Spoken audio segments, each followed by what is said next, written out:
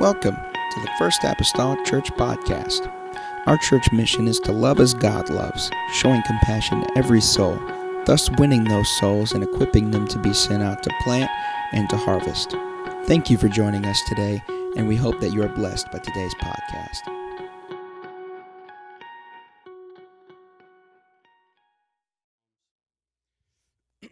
Chapter number 18.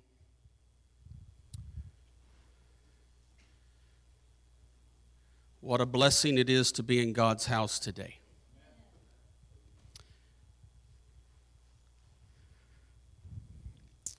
I am humbled and honored to stand before you this morning in the absence of our pastor. If you are visiting today, I do apologize. Please do not judge this assembly based on me. Come back when pastor's here. Amen. But we are so thankful to have you this morning. The book of Psalms, chapter 18 and verse number 1 says, now this is starting in the actual verse, but just hang there with me, Brother Zach, for just a moment. But in most Bibles, there is a heading, or kind of a forwarding address to what is about to be said. And those words I do not want to overlook this morning because they kind of set the tone for what David is saying in Psalms chapter 18. It says, "To the chief musician, a psalm of David, the servant of the Lord, who spake unto the Lord the words of this song in the day that the Lord delivered him from the hand of all his enemies and from the hand of Saul. And he," David, "and he said," and this is where we pick up on the screen today, "I will love thee, O Lord, my strength." The Lord is my rock and my fortress and my deliverer, my God, my strength, in whom I will trust, my buckler and the horn of my salvation and my high tower. I will call upon the Lord, who is worthy to be praised, so shall I be saved from mine enemies. Bishop, would you take us to the Lord today in prayer and ask God to speak what He would have to be spoken to us today?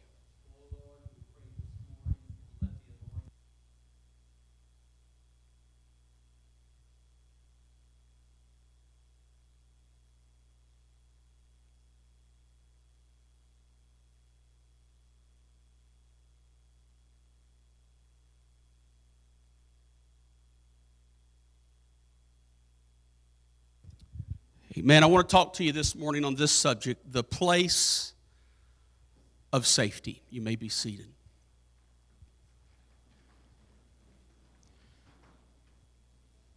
"13 months ago, we witnessed a colossal change and shift away from what we have known to be normal in all of our lives. Life looked different. Life felt different. We went to bed one evening and awoke to differences that no living person on planet Earth had ever witnessed. It was overwhelming to see. Restaurants close, businesses close, and some regrettably shut down permanently. Pictures of families on social media talking to elderly loved ones through a glass window pane. The death toll rose each day with no hope. I watched the news every day. I watched the numbers of new infections and death at both the state and federal levels. As a local business leader, I was a member of a daily global briefing on the state of affairs of our local economy, as well as our state and federal conditions. As I continued to watch the news media, I continued to feel oppressed by the complete and total lack of hope that I was witnessing, although at the time I did not recognize it as oppression. It just kind of happened. Because no hope was offered. Finally, about 12 weeks in, I stopped watching the news, except for maybe the weather. Almost overnight, most, not all, most of the overwhelming fear I was experiencing disappeared. But what I had not realized until about 8 weeks ago, when Pastor preached an indicting message to this church on how far we are now from where we used to be as a congregation in our worship. It was only then that I started realizing the damage, Bishop, that had been done in my life. The battle that I had been experiencing in my mind, that if anybody else knew it, it wasn't because I told them, because I wasn't recognizing it myself. It just kind of happened. Fear had left its mark. While all of you, except for Pastor, myself, and my wife, Brother Alex, Brother Zach, and Sister Malin, were at home trying to press through the awkwardness of having church in your living room, we were here trying to press through the awkwardness of having church in an empty auditorium.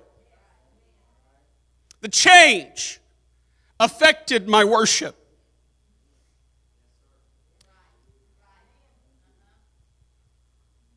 I've come to be transparent with you this morning. The oppressiveness and heaviness of the world's condition affected my worship. Fear affected my worship. It also affected my fellowship. I started recognizing this about 8 weeks ago, that all of this oppressiveness and heavy-mindedness and mental anguish and anxiety had put me in a condition where I would come to church, clock in and clock out at the last amen, and get to the car as fast as I could. Now, on the backside of the story, we can see clearly. I hope you can, I trust that you can see clearly exactly how politicized the media exposure of the virus was. Now, hang with me here before you tune me out. I mean no disrespect to anyone affected by this horrible virus. I know firsthand that it is real. I'm not here to declare otherwise. But it is clear to me that media fearmongers set out to spin the story to fit a narrative of their own mission. If you don't believe that, I would challenge you to recall to your mind today the number one story the day after our presidential election. For the first time in months, the media headline was not COVID-19. It wasn't the second story. It wasn't even the third story. The Twitter trending topics, it had been the number one trending topic on Twitter for months going.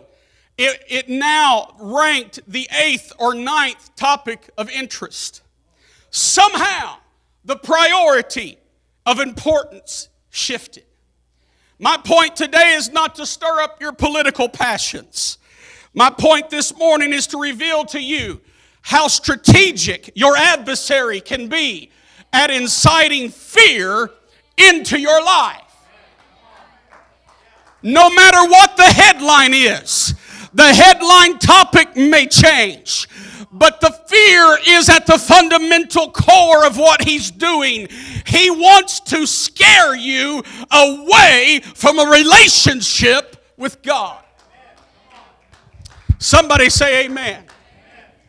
Fast forward to today, some 13 months after this beginning of colossal change in our nation and in our world, you see a world that is full of fear.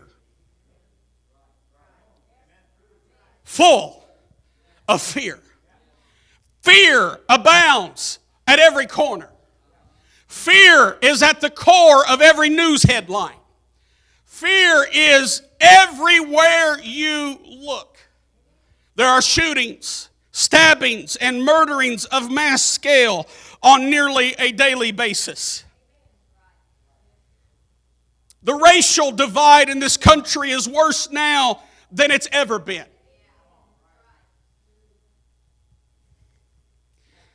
Let me tell you something this morning. You can't fight racism with racism.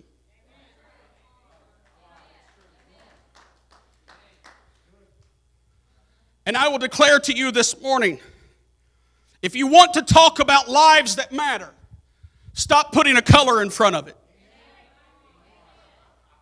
We need to wake up as the church today and realize that the enemy's trying to back us into a corner where we're scared to say anything. And I'll declare to you today that this fight is not about color. If you think it is, you've missed it. This is a spiritual warfare. It's not about race. It's not about equality. Those are buzzwords that are used to get our emotions stirred up. But that's not what's at the core of the story. It is an onslaught attack from hell. And the enemy of your soul and the enemy of my soul wants to stir us up to the point that we get nothing but fear and hatred inside of us. The church needs to be the light in the darkness, not another house of darkness. The hatred and animosity of one human being to another is at an all-time high. But we need only turn to the Word of God today and see that Isaiah prophesied that there are those who will call evil good and good evil.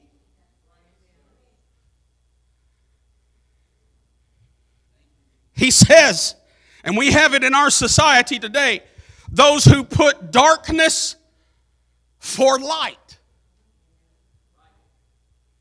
and light for darkness. Let me tell you, you can't even rationalize what's happening today. Some of the things that are happening right in front of us are so blatantly evil and wrong that I scratch my head, Bishop, and I think to myself, how is this possible? How can the common man not see clearly with 20/20 vision how evil and wrong that is?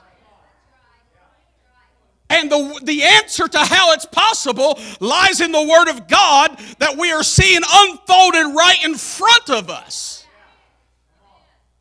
Of those who would call evil good. Those who would put evil on display and demonstrate it and stand back and talk about how good it is. We're seeing that unfolded in front of us in the happenings of today. You can't rationalize it because it's spiritual. You can't rationalize it because it doesn't make sense, because it's a spiritual attack. It is a spiritual warfare. And the words of Luke chapter 21 have never rang truer when he wrote, "And there shall be signs in the sun, and in the moon, and in the stars, and upon the earth distress of nations, with perplexity, the sea and the waves roaring, men's hearts failing them for fear, for looking after those things which are coming on the earth, for the powers of heaven shall be shaken. And then shall they see the Son of Man coming in a cloud with power and great glory." And this is where our hope lies today. And when these things begin to come to pass, look up and lift up your heads, for your redemption draweth nigh. Satan, your adversary, is not worried about you robbing the local gas station. Hear me today. He's not cared. He has not cared one bit about you robbing the gas station or robbing your neighbor. The enemy of your soul today is not worried about you drinking yourself to a drunken stupor. What he's worried about, the name of the game in 2021, is fear.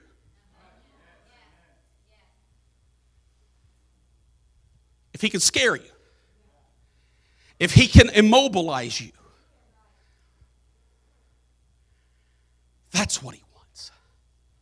He wants to take away from you everything. And he doesn't want to do it. He doesn't, see, the game has changed from when I was a kid. When I was a kid, Sister Margaret, growing up in the church and listening to my dad preach Sunday morning, Sunday night, Wednesday night, and Friday night, when I was a kid growing up, if you wanted to walk away from God, you didn't come to church. That's just the way it was.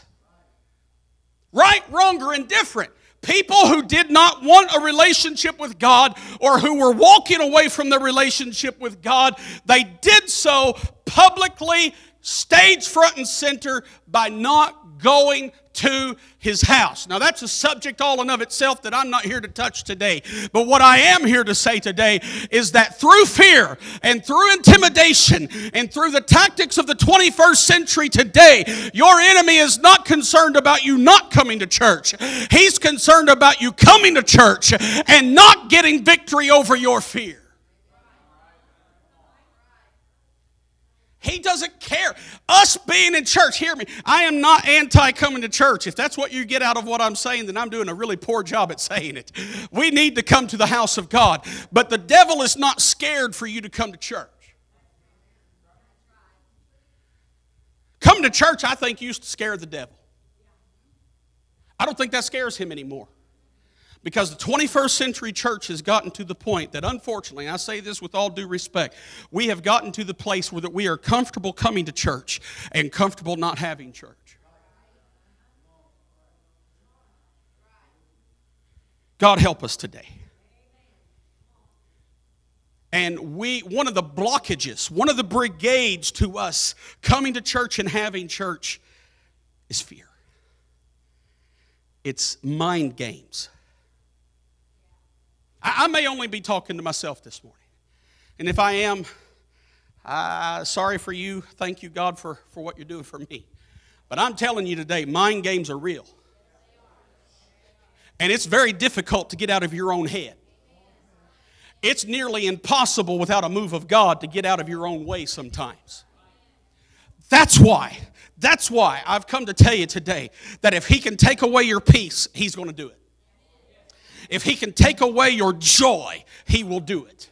If he can oppress you with fear, He is going to do it. And in doing so, if He can create enough mental anguish and anxiety and fear in you and overwhelm you with worry, He's going to do it. And when He does it, He is going to take away your worship.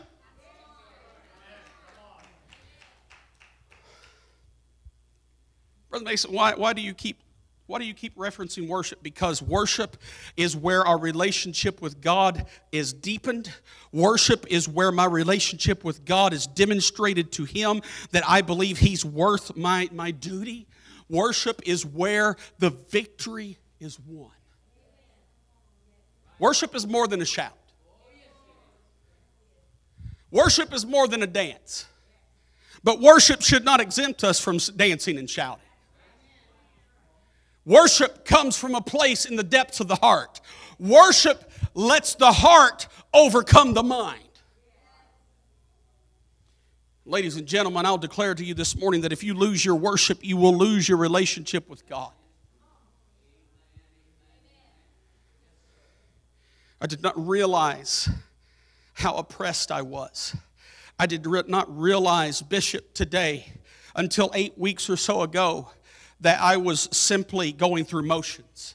My wife knew it the night that he preached it because it moved me to tears sitting in the pew because I was feeling so indicted. I was feeling so convicted over where I had been, and I didn't even realize the journey because He's so subtle.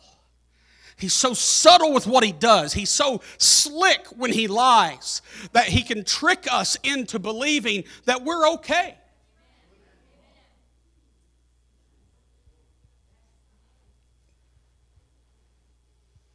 But if you lose your worship, if you don't maintain your worship, you will not develop a deeper walk with God. To your enemy, this is non-negotiable. He will stop at nothing less than ownership of your soul. That's what he's after. He's after full ownership. He is like, please forgive the carnal reference. I'm sure anyone who watches television has probably seen this referenced before, but he is like the drug dealer that passes out a bag of drugs. And I hope I get the terminology here wrong, because trust me, I don't know what I'm talking about hardly. But they'll give out freebies. And then they'll jack the price up to 25 cents a bag. And then once they get good and addicted, then it's $5 a bag. Then it's $10. And I'm sorry, the price just went up. Market competition, it's $50 a bag now. That's what he does. It may not be by drugs, but it's through some type of subtle activity that he comes in, and this is a freebie. And then he starts charging a price. And the price is intimidation in our worship. The price is intimidation in our fellowship. Let me tell you something. We need each other. We need each other, and I have recognized this recently just for my own walk with God. But we need each other more than what we've ever needed each other. And I'll say that we need each other more than we know we need each other. We need, and I know Pastor has talked about it recently, and I know in his heart we set the Connect theme for 2020, and then 2020 happened, and on his heart is still Connect. And there is little things less powerful than, or more powerful than, the connection that we have when we come to God. I need to connect with Him, and I need to connect with you.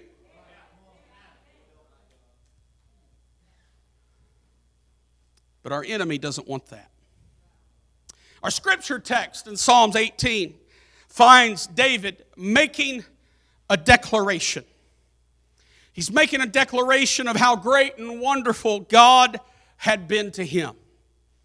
All of you Bible readers know how David had ran for his life from King Saul. We don't have time to go deep into the story here, but we need to understand today that David had feared for his life. David had been anointed king by the hand of the prophet. It's possible today, I can only imagine in my mind's eye, that David might have also been afraid of disappointing God because of the anointing that he had placed on him. But yet, in all of David's issues, the Bible declares to us that God took care of him. God had proven himself faithful to David. Our primary focus today in this scripture text is less about what happened to David in God's provision, although that's very good and very great. My focus today in this message to you is more about where God took care of David. Less about the what and more about the where. For the Bible declares in Psalms 18 and verse 2, "The Lord is my rock." Everybody say rock. We're going to stop right there and just focus on that portion of Scripture. The Lord is my rock. The word rock here is from a very particular word form in the Hebrew language. It is Selah. It is not the Selah that we see in other Psalms verses that is just simply a musical rest. Pronounced the same, different word. It is a word that represents more than just your typical rock or boulder that you could imagine, but it is the formation of what's known as a craggy rock. Anybody ever heard of a craggy rock? Oh, I feel so much better because I hadn't either. I had to look it up.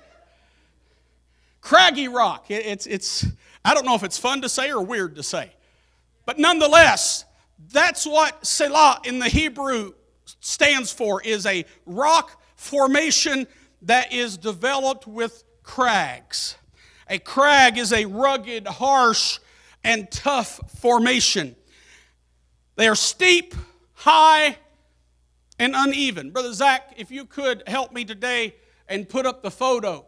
This is a photo in the Judean desert of a craggy rock.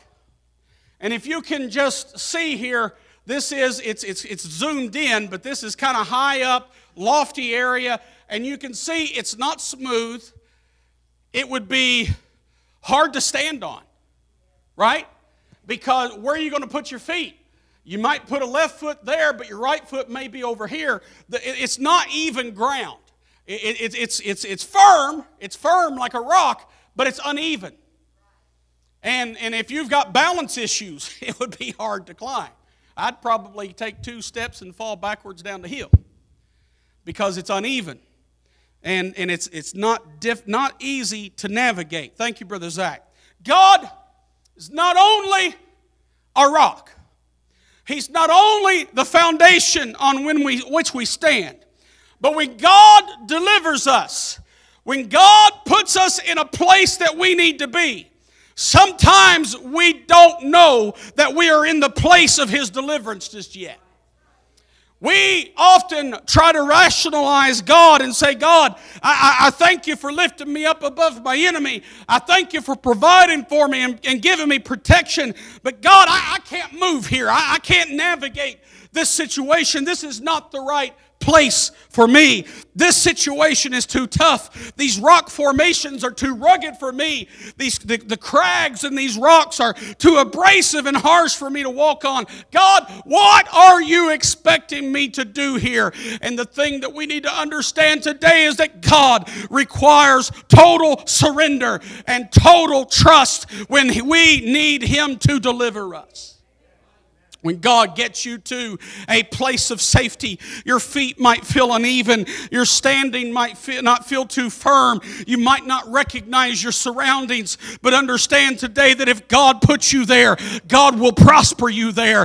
Just trust God. Trust the hand of God. Your situation might not feel secure. You might be facing hard decisions. You might be dealing with a broken heart today. Your life might not look today what it looked like yesterday. But if you will hold on to God and worship Him and serve Him, God has got you in a place of safety. God has got you in a place that you can't navigate it on your own because He doesn't want you doing it on your own. He wants you trusting Him for the next step. David sang in the Psalms 18 and verse 2, "The Lord is my rock and my fortress and my deliverer, my God, my strength, in whom I will trust." Do you understand today what it means to trust? Total trust. Complete trust. It requires everything. Trust requires everything. Nearly 3 years ago, I went in for a routine surgery. And as Pastor closed his prayer, the last words that I said were, "God, I trust you." And when I came out, I found out that I had nearly died 3 times on the table. Vocal cords slammed shut. Last words out of my mouth, Sister Margaret, and I meant every one of them, were, "God, I trust you." And when I came out, I had asked them, how would I know when I wake up if the surgery went bad?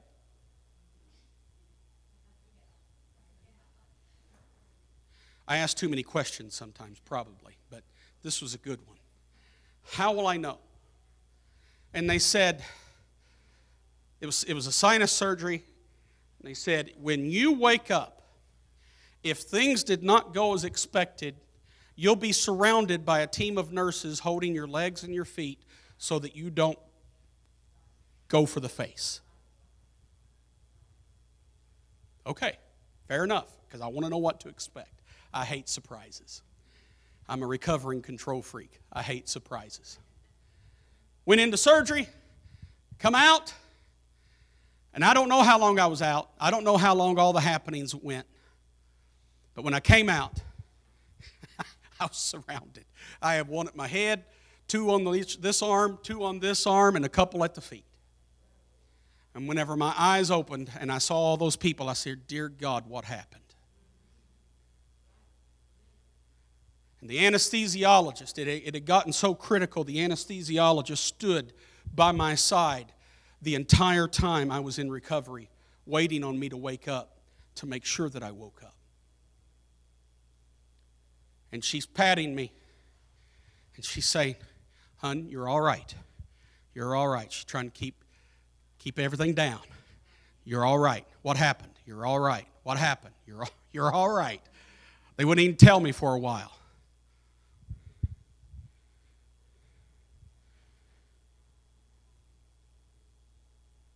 I asked for my wife. They couldn't find her. We don't have any record of her being here. I got 6 people holding me down, and they can't find my wife. And she's telling me, "Hon, you're all right."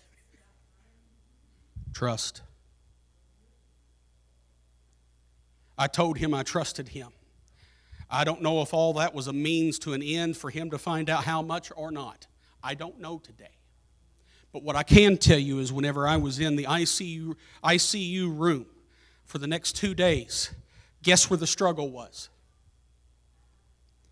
Right here in my mind, in between the ears. And guess what? The enemy of my soul started telling me, "Look what trust got you."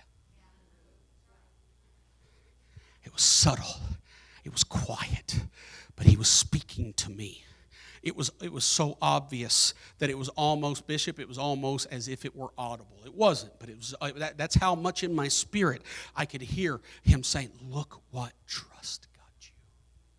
And laying there in bed, I don't remember, it was the middle of the night. I don't remember what time it was, but laying there in bed, I remember etching out the words, "I rebuke you in Jesus' name." Let me tell you something, church. If he can steal your trust in God, he will take it away. If he can steal your dependency on God, he will take it away. I will say to you, and I say this with respect today, but the reason, and this is good not only for this assembly, but for every assembly. If you're listening today by way of the internet, I will tell you that if you are struggling in your relationship with God and you have not yet put your trust in him, that is exactly what he wants from you. He doesn't care for you to come to church. He's probably a bit happier when you miss, but he doesn't care for you to come. As long as you come and you don't find a place of safety while you're here.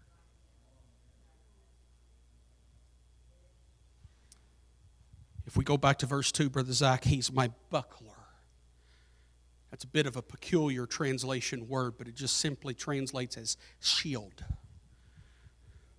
Because what happens whenever I put my trust in him, God puts a shield up. He's protecting me. I don't always recognize it as protection because I'm standing on craggy rocks. And I'm thinking, "God, why'd you put me here? God of all places, I thought you were for me. Why did you put me here?"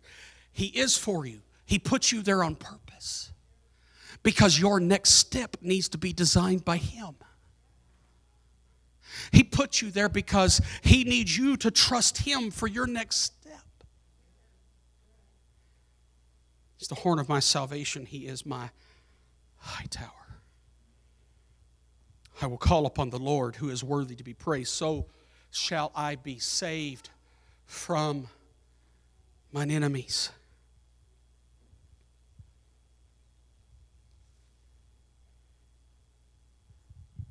We had a, what I would say, incredible season of worship last Sunday.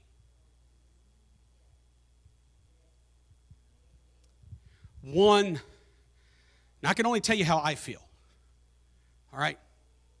One that I believe was way past due.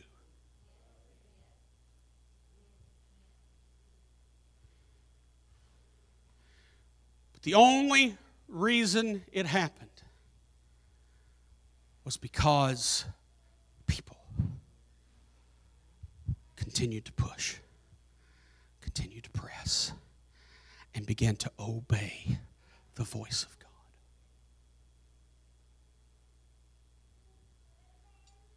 You want to know where we start to lose our trust in God?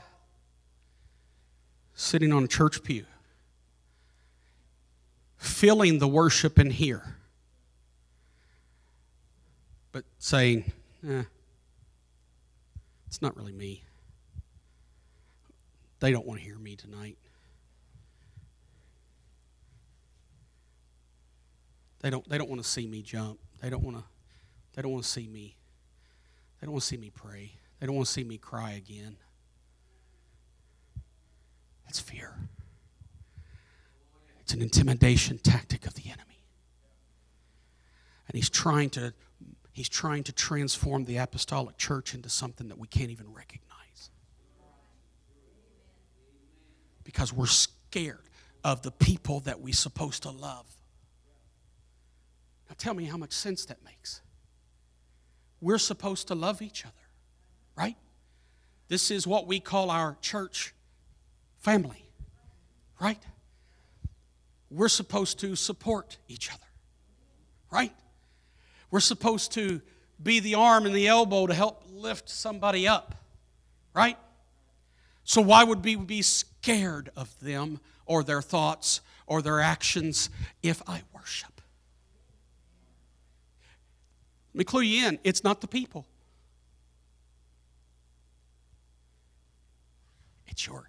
It's your enemy. The person across the aisle from you is not your enemy. The devil is.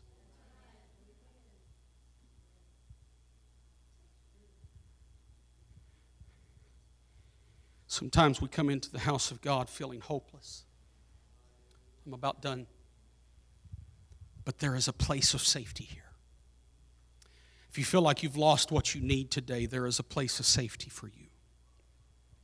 There was a painting of a chess player. It showed the final move on the board that had been made. And the name of the painting was Checkmate. Now, if you don't know anything about chess today, let me explain briefly that checkmate, when you hear the words checkmate from your opponent, that means you have no other move left. You just lost. No other move. A man saw this painting in an art gallery and it caught his attention. He stared at the painting for a long while, and then he asked the attendant in the art gallery for a chair, a table, and a chessboard. The man gave, the attendee gave the man a table, a chair, and a chessboard. And he set that up right in front of that painting called Checkmate. And he studied the painting longer, trying to work out what he saw on the board that was painted. And he studied it, and suddenly a smile came across his face. He called for the attendee at the art gallery, and he said, "Please, go get the name of the man who painted this painting and call him. I am a world-class chess champion. And after studying this painting, I can tell you he still has one move left." That's where I believe we are today, if you'll stand with me this morning. If you are here today and you have felt like you've lost ground with God, and fear and life have taken its toll on you emotionally, physically, and spiritually, I've come to offer you hope today. You've still got one more move. Hope is not lost. We serve a God of hope today. We serve a God of hope. Could you lift your hands this morning all over the sanctuary and just, in your own way, quiet or loud, just begin to talk to the Lord. Begin to declare unto Him that He is your hope. He is your peace. He is your deliverance. I've not come to a checkmate today. I've come to a place of safety, and I still have a move left. I still have something that I can do. I still have a place that I can go to, and that's the house of God. As many as would this morning, I want to ask you to come around. Thank you for listening. If you would like more information about our services and activities, you can find us on Facebook, Instagram, and Twitter with the username FACMC. Again, that's FACMC. Thank you, and have a blessed day.